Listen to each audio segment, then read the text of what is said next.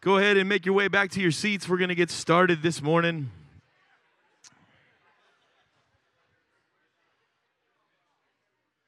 Hey, just a couple of quick housekeeping things before we dive in.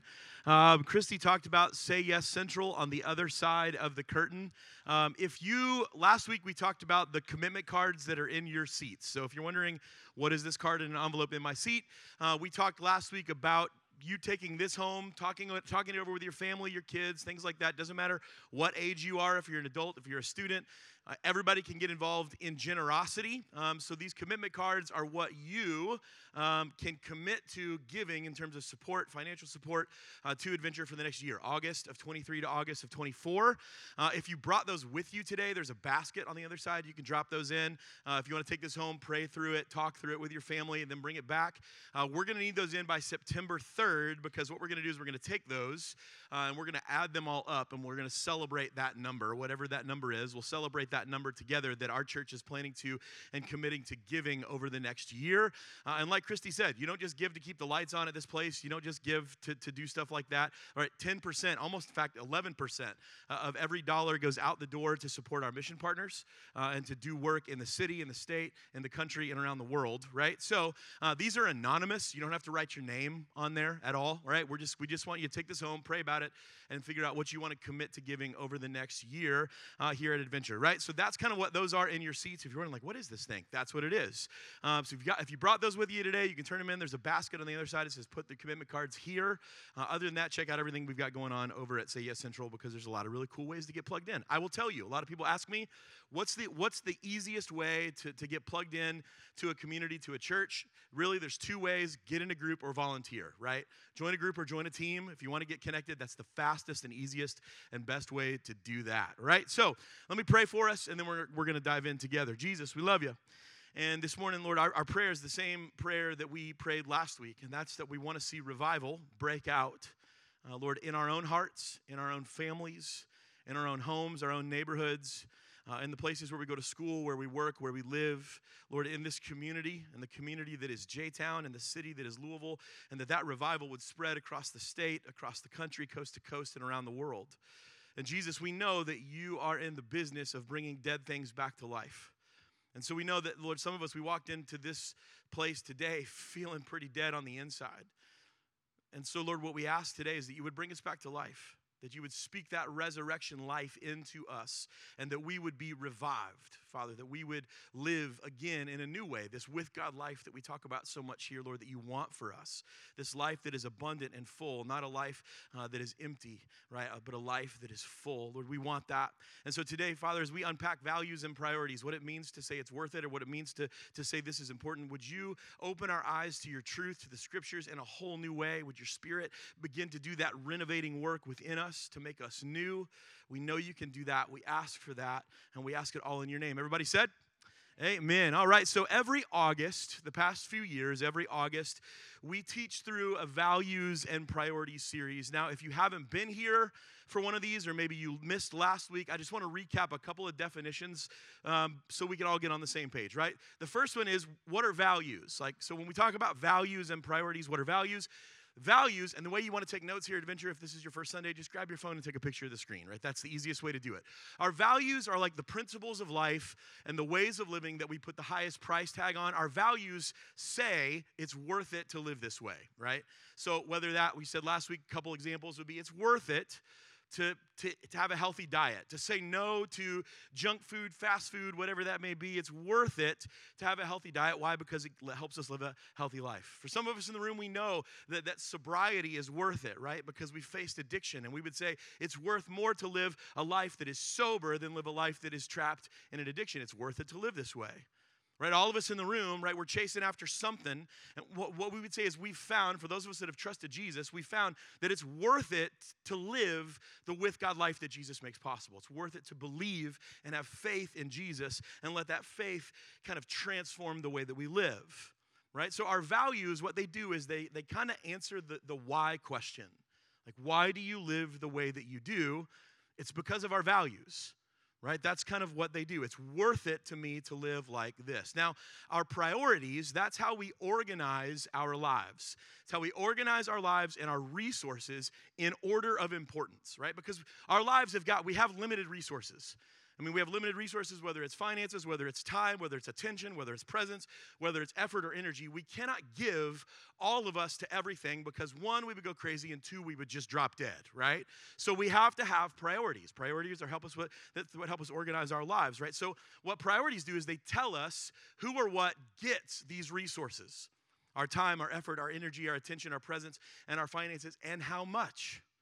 Who's going to get my resources, and how much am I willing and able to give to them? So if our values are kind of the whys of our life, they answer the why question, then the priorities are kind of the how and the what of our lives, right? If I say that living this way is worth it to me, then how I'm going to structure my life and what I'm going to do, what I'm going to spend and dedicate my resources to, those are my priorities. That's how I'm going to live the way that I say is worth it to live this way. So the last few years, what we've done here, now we're kind of caught up. The last few years, we've taken the month of August to kind of refresh and refocus or recommit our lives to values and priorities that we find in Scripture, right?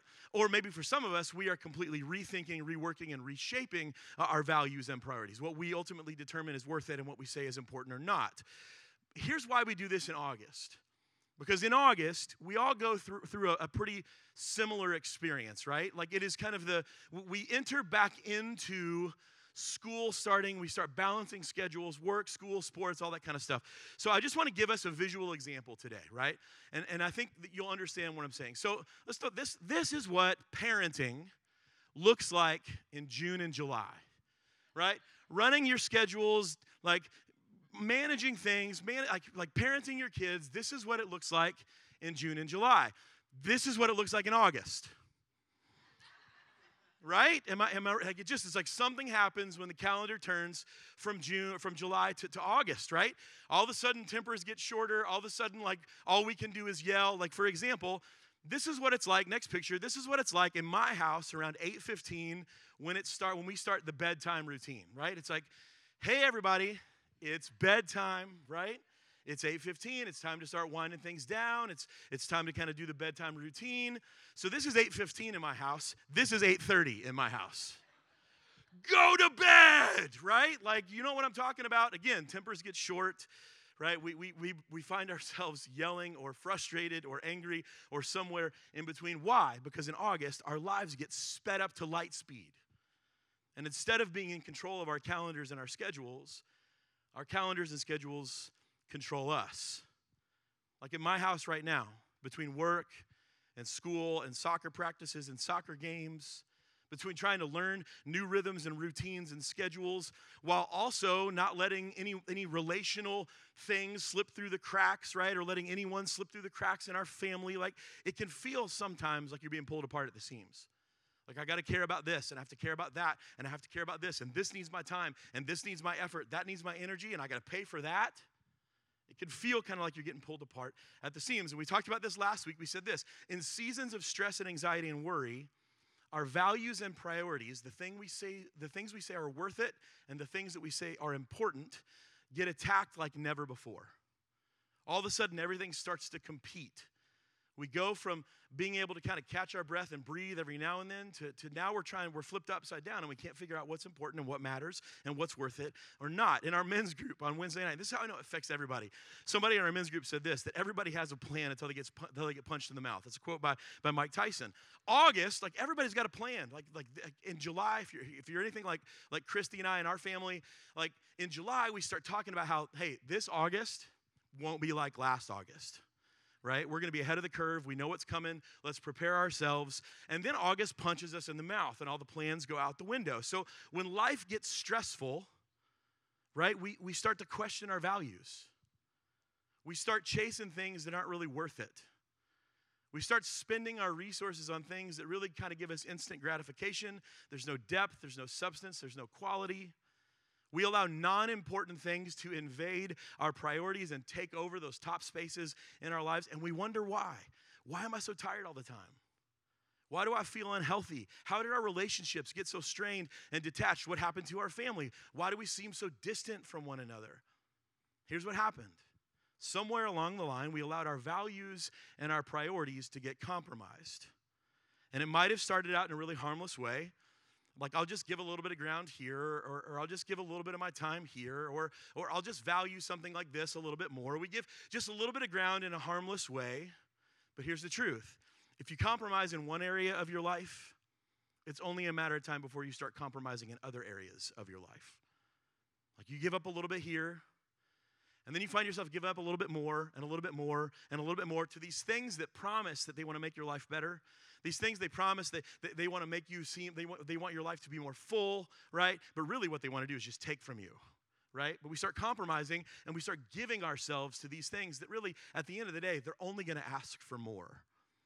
And that's how we find ourselves in these places where we're tired, worn out, burnout, frustrated, exhausted, angry, sleepy, all of those things and everything in between, right? And this is why our values and our priorities matter so much. There's an old saying that I shared last week. It says this, that your life is perfectly set up to get the results you're currently getting.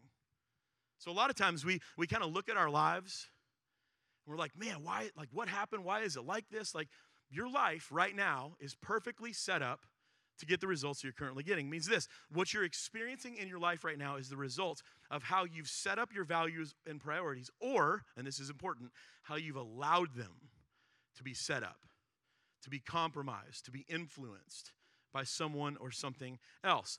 And if you want that to change, if you and I want to change those things, it's going to require us to do the work, right? That's why this series is called what it is, because let's just be honest, to change something in our lives, it requires work. But here's the key, all right? Here's the key in this. I want to make sure we understand this. 90% of doing the work is showing up, right? 90% of it showing up. It's being willing to get out of bed, show up, do the things you need to do, right? It's being willing to not quit, to not hit the snooze button or roll over again and go back to sleep, pull the covers over your head and pretend that the day doesn't exist. You got to do the work. You got to show up. 90% of that is showing up, right? If you don't show up, you can't do the work. And you can't do the work if you're not willing to take some responsibility. And last week I said this, right? It's okay, and we say this at Adventure all the time. It's okay to be not okay. Like Christy said up here, she said, like, this is a place you can come as you are. You don't have to check your mess at the door in a church like Adventure. A lot of other churches, maybe it feels different.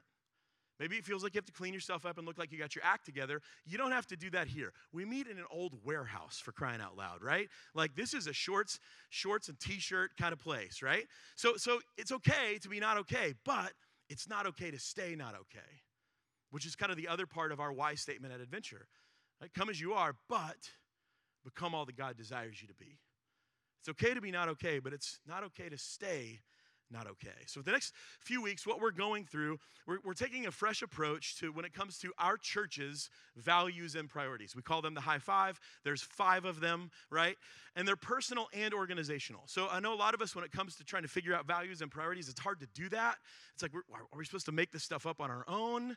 That's why we have values and priorities here at a church, because it's not just meant to guide the inner workings of the church. Our values and priorities are for you to take home, for you to apply to your life and your family.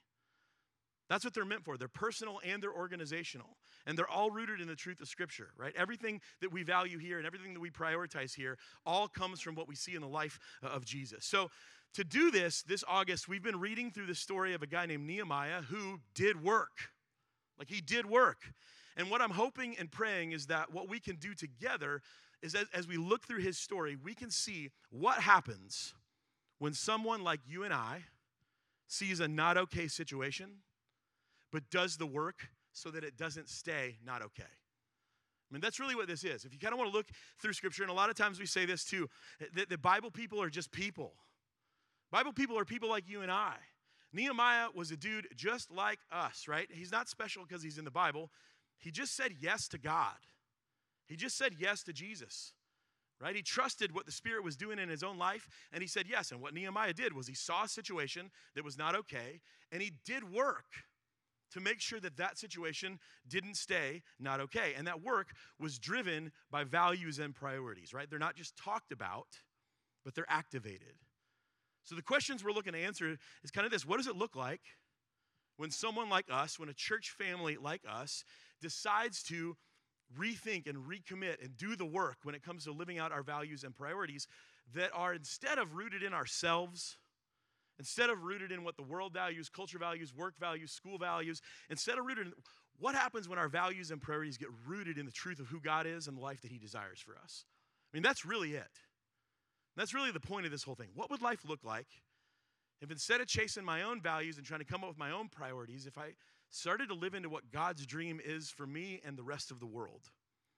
What impact could someone like that, could a church like that, with those values and priorities, make on a community, on a people, on families around us? So if you've got your Bibles in front of you, your Bible app, we're going to be in Nehemiah chapter 2. So Nehemiah is about 45% of the way through your Bible, depending on if your Bible is like big print or not, okay?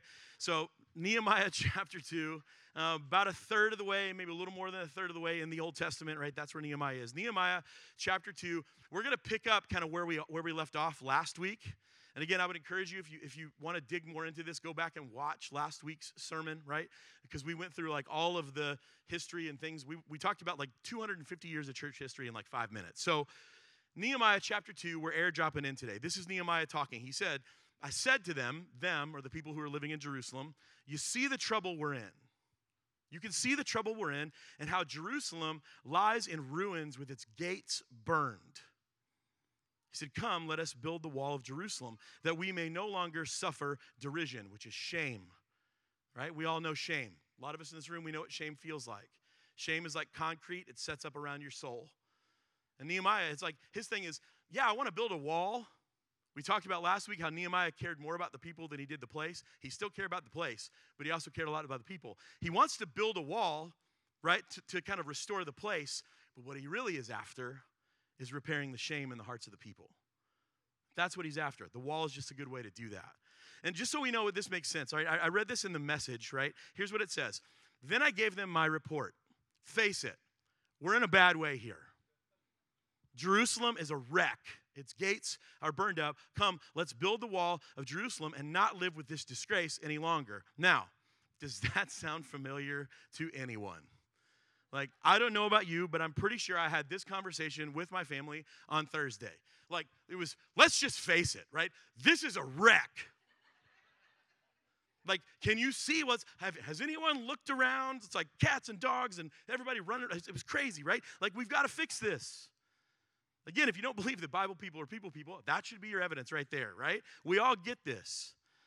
Like earlier this week, as Christy and I were plugging things into our family calendar, we're trying to get school stuff worked out, right? Like, again, we looked at our calendar and went, whoa, like we're in a bad way here. We need to kind of rebuild and rethink how we're doing our lives, because at this point, our calendars and schedules are controlling us versus the other way around. So I want to press pause here for just a second. If you've never heard this story, right, we don't have time to do the full recap, so let me just do a quick flyby. So about 150 years before this moment in Nehemiah chapter 2, a group of people called the Babylonians conquered Judah. Judah was the southern part of the kingdom of Israel. And when they did that, they destroyed the walls around Jerusalem. They burned the gates. They tore down the temple. And then they exported and deported all of the young, strong, and healthy people in Judah to be their servants and their slaves throughout their empire. They left behind the old, poor, sick, and weak, defenseless in a city to kind of get picked off. It's like, we don't have to do much about this. The people surrounding this city will come in and they'll pick off these old, sick, unhealthy people. We don't have to worry about it. They'll just die that way, right? So essentially what we can know is they're not okay. The people in Jerusalem, they're not okay. So about 150-ish years later, Nehemiah, who is one of the servants of the king, the Persian king, gets word of the situation, the status of the people in Jerusalem. And despite being born in captivity, which is what he was, Nehemiah had never known a life where he was not a slave or a servant to a foreign king. But despite that, Nehemiah had these uncompromised values and priorities. Nehemiah, he says, he hears about what's going on in Jerusalem. He says it's not okay for them to stay not okay. And he does something about it. See, it's worth it. Nehemiah had this value. It's worth it to make sure to help the people in Jerusalem. It's worth it to me to do that. So what he's going to do is he's going to use every resource. He's going to restructure his priorities around his values to try to help the people in Jerusalem. And so instead of staying in the palace with the king, which is a pretty cushy life, I mean, Nehemiah had a good life. He lived in the palace. He worked for the king. He was one of the king's advisors. He had an influential job. And he leaves all of that behind to go to a defenseless city full of old, sick, and poor people to rebuild it. That's what I mean when I say different values create different priorities. Different values will cause you to act and do things in a different way. And so the value and priority we're talking about today in our church is this. We step into the mess. We hold that as a value and a priority, both as a church and for us as people. We have to be people who are willing to step into messy situations, who are willing to step close to and be with messy people. And really what it comes down to is we live on mission. As a people, as a church, we want to be on mission. We want to live on mission wherever we are and wherever we go. And so this value says this: we can't love and care for others from a distance. You just can't. It's hard to love and care for other people being really far away from them. And so like Jesus, who left heaven, came to earth, stepped in our mess, we're not afraid to get our hands dirty in order to love and serve sacrificially. It's going to cost you something. It's going to cost you something. Living on mission, stepping into the mess, just count on it. It will cost you something. And so I want to explain this. This isn't just like signing up for a service project. It's not limited to going on a short-term mission trip. When we talk about stepping in the mess, we're talking about a lifestyle. It's a way of living that stands at the ready, unafraid, to step into the messy lives of people, to step into messy situations, to admit the own mess in our lives. That's what it means. It's a way of living that just is unafraid of mess. And so here's what we know. We know that Nehemiah had this value, right? He had stepping in the mess as a value and a priority in his life. But what I want to unpack today for us is really what goes into this. Like, how do we become someone like Nehemiah who is unafraid of messy people and messy situations, right? It's not just that, I could stand up here and go, hey, y'all, step into the mess. That's it. We're done. Shortest sermon you've ever had from me in your life. But I've got more, right? So what does it take for us to develop this kind of courageous and fearless way of living? So what I want to do is back up in chapter 2. Go back to verse 1. It says this: in the month of Nisan, in the 20th year of King Artaxerxes, when the wine was before him, I took up the wine and I gave it to the king. Now Nehemiah was the cupbearer. He told us in chapter 1 that he was the cupbearer to the king, King Artaxerxes. And Nehemiah, what that meant being the cupbearer was that you were the one who, one, kind of picked out the wine that the king would like. It's like, they're down in the southern part at the king's, winter palace. It's like maybe you want something like it's wintertime. Maybe you want like a nice red, okay? Like he's going to pick the wine. He's going to pour the wine for the king. But then he's also going to taste the wine first in case it's poisoned so that Nehemiah dies instead of the king, right? So that was his job. He was an important, trusted advisor to the king. It says this, Nehemiah says, now I had not been sad in the king's presence. And so the king said to me, why is your face sad? You're not sick. This is nothing but sadness of the heart. And then Nehemiah says this, I was very much afraid. Here's why. Let's press pause right here. This is a big deal. One of the commentaries that I read said that those who were in service to the king, to these Persian kings, they were expected and required to keep their personal feelings hidden. And they were always to display like a cheerful countenance. They're always to look happy, right? Fake it till you make it. That sound familiar to anybody, right? So in the presence of the king, most people would actually put their hands over their mouths, one, to hide any kind of emotion they may be feeling, but also so that their breath would not defile the king. And culturally speaking, Persian kings were kind of crazy, right? They were nuts. One Persian king before Artaxerxes had a rich man come up and try to buy him off, right? Offered him a bribe to keep this rich man's son from going into war. And this Persian king took this man's bribe, but then had the man's son cut in half and placed on either side of the road where the army walked out to go to battle. It's like, yeah, your son, he won't be sent to battle, but he'll be a living, breathing example to everyone in my kingdom that tries to get out of going to fight. I'll cut him in half, and the army will walk in between him.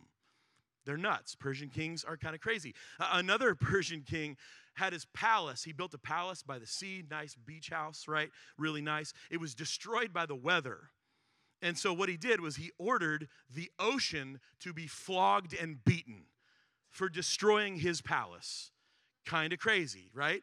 Persian kings, not the most stable individuals. So for Nehemiah to appear to be sad before the king was potentially a death sentence. So Nehemiah says, I'm afraid. And then he says this, I said to the king, let the king live forever. Why shouldn't I be sad? When the city, the place of my father's graves, lies in ruins, and the gates have been destroyed by fire. And then the king said to me, what are you requesting? So I prayed to the God of heaven. And I said to the king, if it pleases the king, and if your servant has found favor in your sight, that you would send me to Judah, to the city of my father's graves, that I may rebuild it. So here's the first thing we can take away from this. By stepping into the presence of the king, not hiding or repressing or denying how he's feeling, Nehemiah has already stepped into the mess by admitting that there is one. And this is important because church, whether it's personally or whether it's in the lives of people around you, coworkers, neighbors, friends, family, you can't fix what you don't see as broken. If it's not broken, if you don't think it's a problem, then you can't fix it. You won't pay attention to it. Nehemiah sees something that's broken. He sees a problem, and he says, listen, I can't try to fake this. I can't try to hide this. The first way we step into the mess is we have to admit that there is one. And so Nehemiah, because he sees a mess, he steps into a dangerous place in front of a dangerous person, the king of Persia. And he told him the truth. He didn't hide it. He told him the truth about what needed to be done for the people in Jerusalem. But like last week, activating this value and priority doesn't start with boots on the ground in a messy place. Like Nehemiah didn't start with chapter 2, verse 17 when he arrives on the scene in Jerusalem. It starts a long time before that. So stepping into the mess, what we see here, stepping into the mess means this, that prayer becomes a priority. There's this kind of blink and you miss it verse. It says this in verse 4, the king said to me, what do you want? And then Nehemiah says, so I prayed to the God of heaven. One author I read this week said this, despite his fear, Nehemiah stood not only in the presence of an earthly monarch, but also before the king of the heavens, and he made requests of both. So yeah, Nehemiah is standing in front of King Artaxerxes, who's a scary dude. And Artaxerxes is the most powerful man on the planet, but Nehemiah is also standing in front of the God of the heavens, who's the most powerful man in the universe. And we don't know what Nehemiah prayed in this moment, but we can get a pretty good guess. Because if you flip back in chapter 1 and you look at his prayer, like when he finds out that Jerusalem has been torn up and is lying in ruins and the people there are suffering, he starts praying by simply proclaiming who God is. Like, just look at verse 5 in chapter 1 for an example. It says this, O Lord of heaven, the great and awesome God who keeps covenants and steadfast love with those who love him and keep his commandments. Here's what I love about this. It's called proclamation prayer. Right? This kind of praying is called proclamation prayer. And here's what it is. Here's what proclamation prayer does. It does two things. One, you don't ask for anything. In proclamation prayer, you're not asking for anything. And two, you're not telling God about a messy situation. You're telling a messy situation about God. Because God already knows. It might freak some of us out in the room. God knows your mess, even if you're really good at hiding it. And when you share with God about the mess in your life, God, this is a messy situation. He goes, I know. And so at some point, it's kind of a change in the way that we pray. Because God already knows about your mess. But does your mess know about him? That's the question.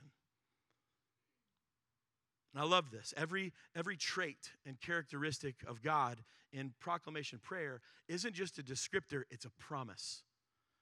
When we share and we declare and we proclaim who God is, we declare a promise.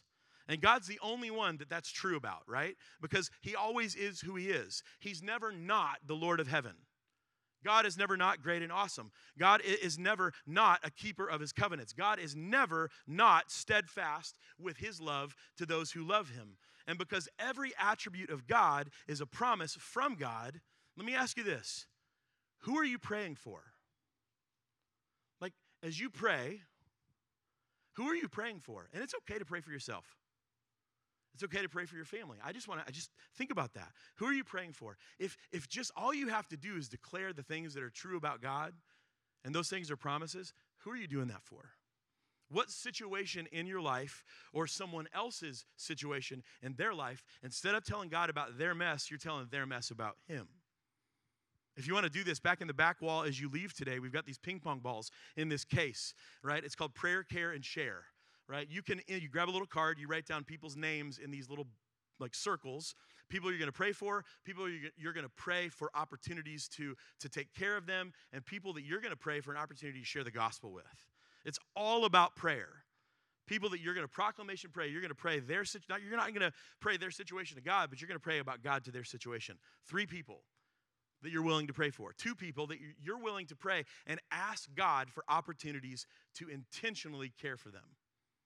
And then 1 person, you write their name, that you're going to pray and ask God for an opportunity. Hey, God, would you give me an opportunity to share your gospel with this person?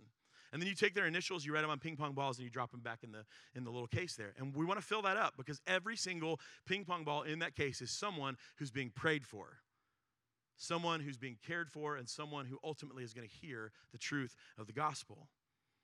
Prayer, church, is where mission begins. Here's the proof. Check out chapter 2, verse 6. He says this, "And the king said to me," the queen sitting beside him, "How long will you be gone? And when will you return?" So Nehemiah gives him an answer, like, how long will you be gone, man? I don't know, it's going to be a while, right? It's going to be a while. It's a big project. A few months, maybe a few years. It's going to take a minute. And it says this, "So it pleased the king to send me when I'd given him a time."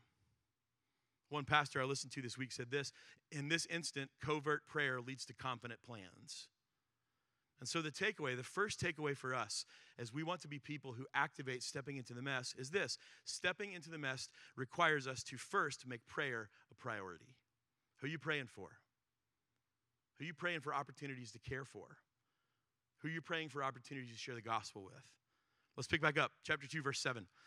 "And I said to the king, if it pleases the king, let letters be given to me, to the governors of the province beyond the river, that they may let me pass through until I come to Judah, and a letter be sent to Asaph, the keeper of the king's forest, that he may give me timber to make beams for the gates, for the fortresses of the temple, and for the wall of the city, and also for, a place for me to live." Like, I need a place to stay. And I love it. Nehemiah, like in this moment, gets kind of bold real fast. It's like, well, if you're pleased to send me, then would it also please you to help me out in a few other ways? And I said this last week, but just to refresh our memories, this isn't the first time that someone tried to rebuild Jerusalem in the 140, 150 years that it had been destroyed. In fact, it happened a few times. And every time someone would try to rebuild that city, the king would command and demand, right, under penalty of death, that they stop working. Because they were afraid that if they rebuilt Jerusalem, then all of the people that they took captive to be servants and slaves in their empire would rise up and rebel against them. The last king to stop the work and threaten the people under penalty of death and execution to stop rebuilding Jerusalem was King Artaxerxes. The same king that Nehemiah stood in front of and said, "Hey, would you let me go back to Jerusalem and rebuild it?" He was the last king that looked at a group of people and said, "If you try to rebuild this city, I will kill you." It's kind of scary. So there's a big part of me when I read this, I start to think like, Nehemiah, you got to learn to quit while you're ahead, my dude, right? But Nehemiah is not afraid to ask for help. He knows from a political standpoint that King Artaxerxes is the most powerful man on the planet. And if someone like Nehemiah, being a Jewish guy, goes to Jerusalem, the governors in the surrounding area that are loyal to King Artaxerxes will think that maybe he's an escaped prisoner or maybe he's part of the resistance movement, and they may try to kill him or recapture him. So when they start repairing the city, those in power are going to assume that they're rebuilding the city against the king's orders, and they're going to take it upon themselves to stop them by force. So Nehemiah, he asked for letters from the king to the governors in the area. He says, "Listen, I don't want to run into political trouble, and then I don't want them to stop us and try to kill us. So could I have you just sign this note that says, it's okay?" And then he asked for something else. He says, "King, since this is a building project, I'm going to need some supplies. Would you mind talking to Asaph in the lumber department so I can have the materials I need to rebuild the city?" And check out the end of verse 8. It says this, "And the king granted me what I asked, for the good hand of my God was upon me." How do you think the good hand of God got there? Prayer. That's where he started. He involved God in stepping into the mess. And at the end of the day, he got everything he needed on that list. And so here's our next takeaway when it comes to activating this value in our lives, right? When it comes to stepping into the mess and living on mission, we must value partnerships and provisions. See, prayer is a top priority. It's important. But partners and provisions, the supplies we need, right, they're tops when it comes to what we value. They're worth it. They're worth every bit of what it costs to develop key partnerships, to secure all the proper provisions and supplies that you need to accomplish the task that's ahead of you. When it comes to stepping in the mess and living on mission, we've got to think through this. Who can help me? Who can help and how? Whether it's removing red tape, whether it's removing roadblocks, other kinds of obstacles in culture, right, that can slow us down or get in our way. Who can help us by providing the tools that we need to get the job done? At Adventure, we have strategic mission partners. You can find them on our website if you want to know who they are, or you can talk to someone on our missions team. You can talk to my wife, Christy. She would love to share with you about our mission partners. We have mission partners that are here in the state. Crossroads Missions is just down the street. They're like a block away. That's one of our mission partners. WaterStep, one of our mission partners, right? They're here in Louisville. They do work with health and hygiene and clean water all over the world. It's worth it for us to partner with them. It's worth it for us to partner with Crossroads. We have partners in the Middle East. We have partners in Africa. We have partners in Japan that we support. We give to them financially because we're partnered together. We support the work that they do in these fields. It matters to partner. And they didn't ask to be famous, but I'm going to make them famous because they should be famous.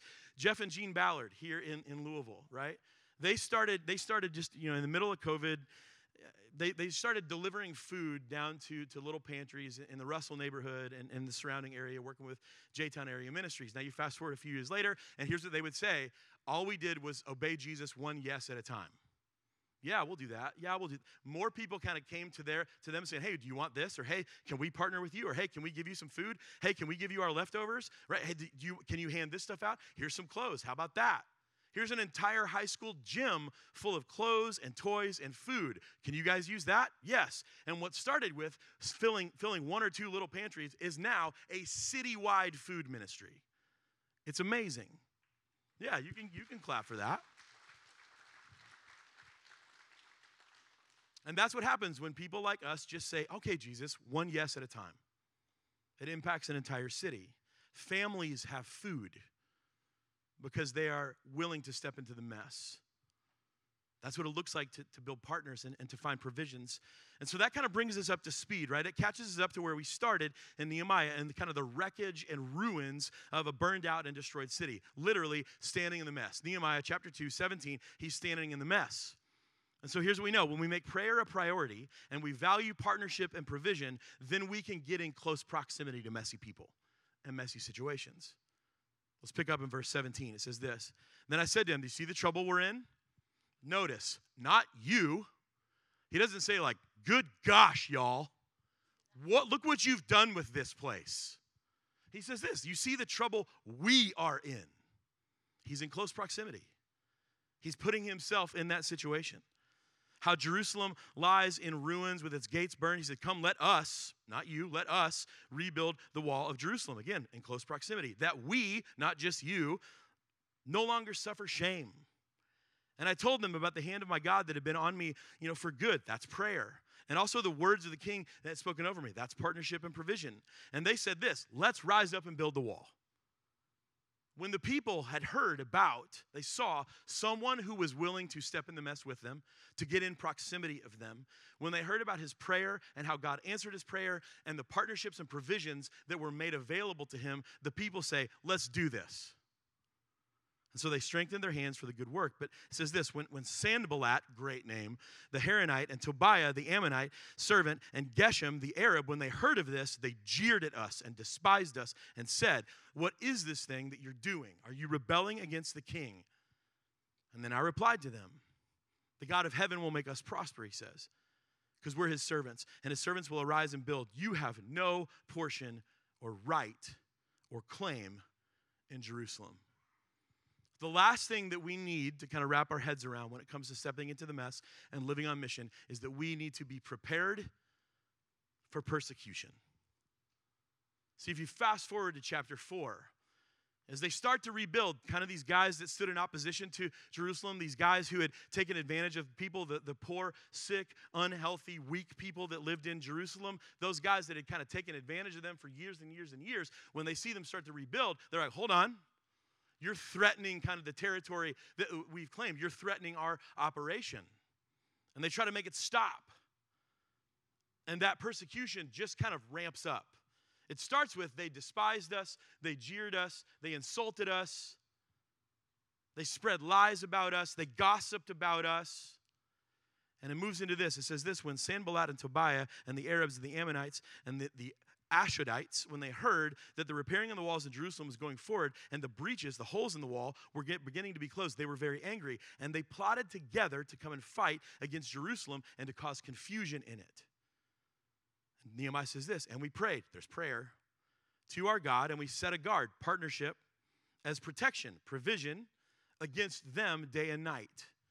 When our enemies heard it, that it was known to us, that we found out about their plan, right? That God had frustrated their plan, we all returned to the wall, each to his work. From that day on, catch this, half of my servants worked on construction and half held spears, shields, bows, and coats of mail, right? Armor. And the leaders stood behind the whole house of Judah who were building the wall. Those who carried burdens were loaded in such a way that each labored on with the work with one hand held on his weapon, and with one hand holding the load, right, the burden, and the other hand on his weapon. So each of the builders had his sword strapped to his side while he built. The man who sounded the trumpet was next to me. In the place where you hear the sound of the trumpet, he said, rally to us, that's where the fight is. So we labored at the work, and half of them held spears from the break of dawn until the stars came out. So here's what we can take away from this. When it comes to stepping in the mess, here's what we need. It starts with prayer. And then we look for partnerships. We look for the provisions, the supplies we need. And when we have that, we're able to get in proximity. You can't serve and love someone and care for someone from a distance. You have to be in close proximity with them. And then we have to be prepared for persecution, to protect ourselves and those around us. Because here's the deal. We have a very real and very cunning and very crafty enemy who is set on killing us, stealing from us, and destroying us. He doesn't like to give up territory. Satan does not like to give up the territory that he's claimed in our hearts, in our minds, in our souls, in our bodies. But here's the truth, church. That territory does not belong to him. He's just squatting. But I'm telling you, he won't go down without a fight. And the sooner we can wrap our heads around that, the sooner we can begin to be prepared and protected against persecution. 1 Peter 5 tells us this. Peter says, be sober-minded. Be watchful. Why? Because your adversary, the devil, prowls around like a roaring lion seeking someone to devour. Resist him by being firm in your faith. Peter says, listen, stand your ground and don't back down. In Ephesians, Paul tells us this, that we're to put on the whole armor of God. That way we will be able to stand against the schemes of the devil. For we don't wrestle, get this, we don't wrestle against flesh and blood, but against the rulers, against the authorities, against the cosmic powers over this present darkness, and against the spiritual forces of evil in the heavenly places. A lot of the times, church, we take the fight to the wrong place. I'm just being honest. A lot of the times we take the fight to the wrong people. We point out people instead of the principality that's behind it. We try to fight against flesh and blood when really the thing that we need to be armored up and fighting against is not that, but it's the spiritual forces. You got to know who you're fighting. You got to know what weapons to bring. If you want to know what weapons to bring, read Ephesians 6. You'll figure it out real quick. Paul kind of goes through a whole list of things that you are to bring to the fight to protect yourself and to be prepared for persecution. And then Jesus says this in John 16. He says, I've told you these things, right, that in me you may have peace. Because in the world, Jesus says, you will have tribulation. Some translations will say trials. Some translations will say trouble. Jesus doesn't say, hey, in the world, you might run into some hard stuff every now and then. No, Jesus says, you will. And I know I've shared this in here before. I had a youth pastor back in the day that he said this thing, and I've remembered it ever since. It's like life is just a series of storms. You're either in one, going into one, or coming out of one, getting ready to go into another one, right? That's just kind of how it is. Jesus says, in this world, you're going to run into trouble. You're going to run into storms. You're either in one, you're going in one, or you're coming out of one. But then Jesus says this, take heart, because I've overcome the world. I think this is important for us to remember, church, and this is why I'm going to say it today. We have to know and we have to remember who wins. and that's Jesus. Like, God doesn't lose. And Jesus, being fully man and fully God, he doesn't lose. And because of that, when we are invited into his family, we don't lose. We don't suffer defeat. So when we know who wins, that means we can't quit. When we know who wins, we're less likely to hang it up. We're less likely to walk away. We're less likely to go, that was just way too hard. Why? Don't quit. Don't give up. Why? Because Jesus wins. And because Jesus wins, we win. So I'm going to close with this. For us to kind of activate and do the work of being people that step into the mess, we, number one, have to be praying people. And there's a difference between being a praying person and being a person that prays. A person that prays kind of does it every now and then, but a praying person has these conversations with God all the time, where you're not necessarily telling God about your messy situation or a messy situation, but you're telling that situation about him. We have to seek out partnerships and provisions.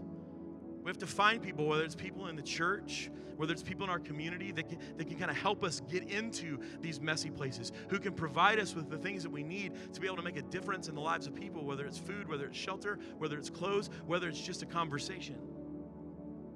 Church, we have to be willing to be in close proximity.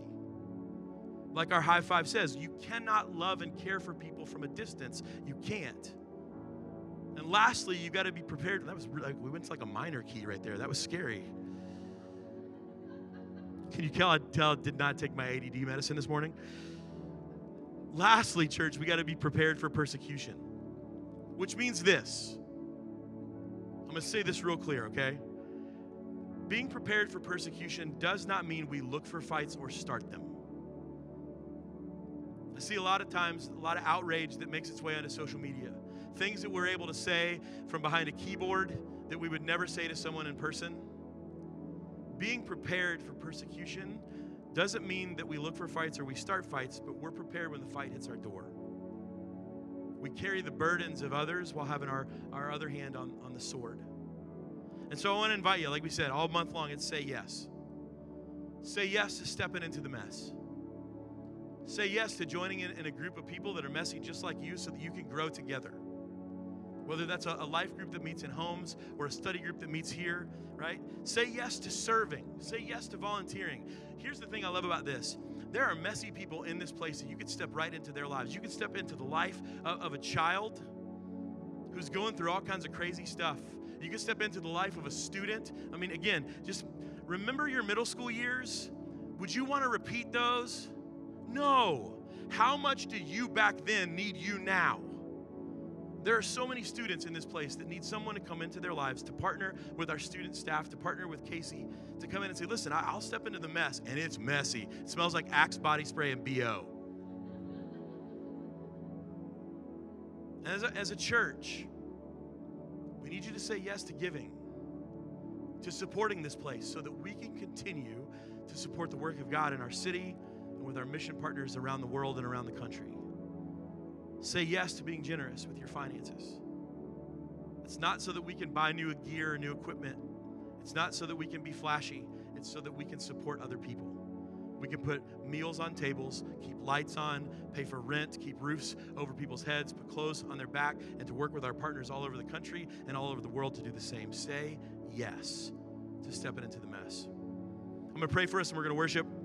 If today you want to join our church, you want to learn a little bit more about our church, I'll be right down here. You can meet me. I'd love to chat with you about that. If you need prayer this morning, I'd love to pray with you. You can also spend some time in prayer right up here. There's a nice little place that you can kneel right here. It's cushioned. It's wonderful. Spend some time in front of the cross. If today you want to say yes to Jesus, to begin to live the way that Nehemiah lived, with this fear that says, listen, doesn't matter what the schemes of the enemy are, he can't win. Why? Because I got the Holy Spirit working inside of me. If you want to say yes to Jesus, I'd love to chat with you about that as well. I'll pray for us and then we'll worship. Jesus, we love you. And we pray all this in your name, Lord. We know that you are good. We know that what you want for us is good. Lord, we know that when it comes to stepping into the mess in the lives of others, you choose us to be your hands and your feet. You invite us into your mission and movement to make disciples. You invite us into your mission and movement to rescue the sick and the hurting and the poor and the weak. But Lord, that requires us to step out with fearlessness and courage. To not be afraid about what will happen to our reputation, to not be afraid of what would happen, what we might lose or what we might spend, Lord, but to know that this is going to advancing your kingdom in the life of another. So Jesus, we pray for this morning. You would move in our hearts and that we would say yes. Maybe we've been living in isolation too long, and it's time to say yes to take our mess and step into the mess with other people. To join a community. Maybe for us it's time for us to take the stories and the messes of the past and use those, whether it's in the life of a kid or a student, or whether that's someone who opens the door as a smiling face, or someone walking in who's feeling the weight and shame of the night before or the guilt of the week before. And instead of being met by someone who's going to point a finger at them, they're met with a smile. This is where you're supposed to be. And Lord, for some of us, maybe it's time to say yes. Look, I'm going to take a portion of my finances and I'm going to give it to this place so that they can support, so that we can support the work that you're doing around the world with our partners. We can continue to supply them with what they need to take the gospel all over the place, from one end of the earth to the other. So Jesus, as we worship, would you fill our hearts? Would revival break out within us, within this family, within this church, within this community, within this state, within this nation, within this world? That's what we want to see. Bring us back to life, Lord. We love you. Amen. Let's stand and worship.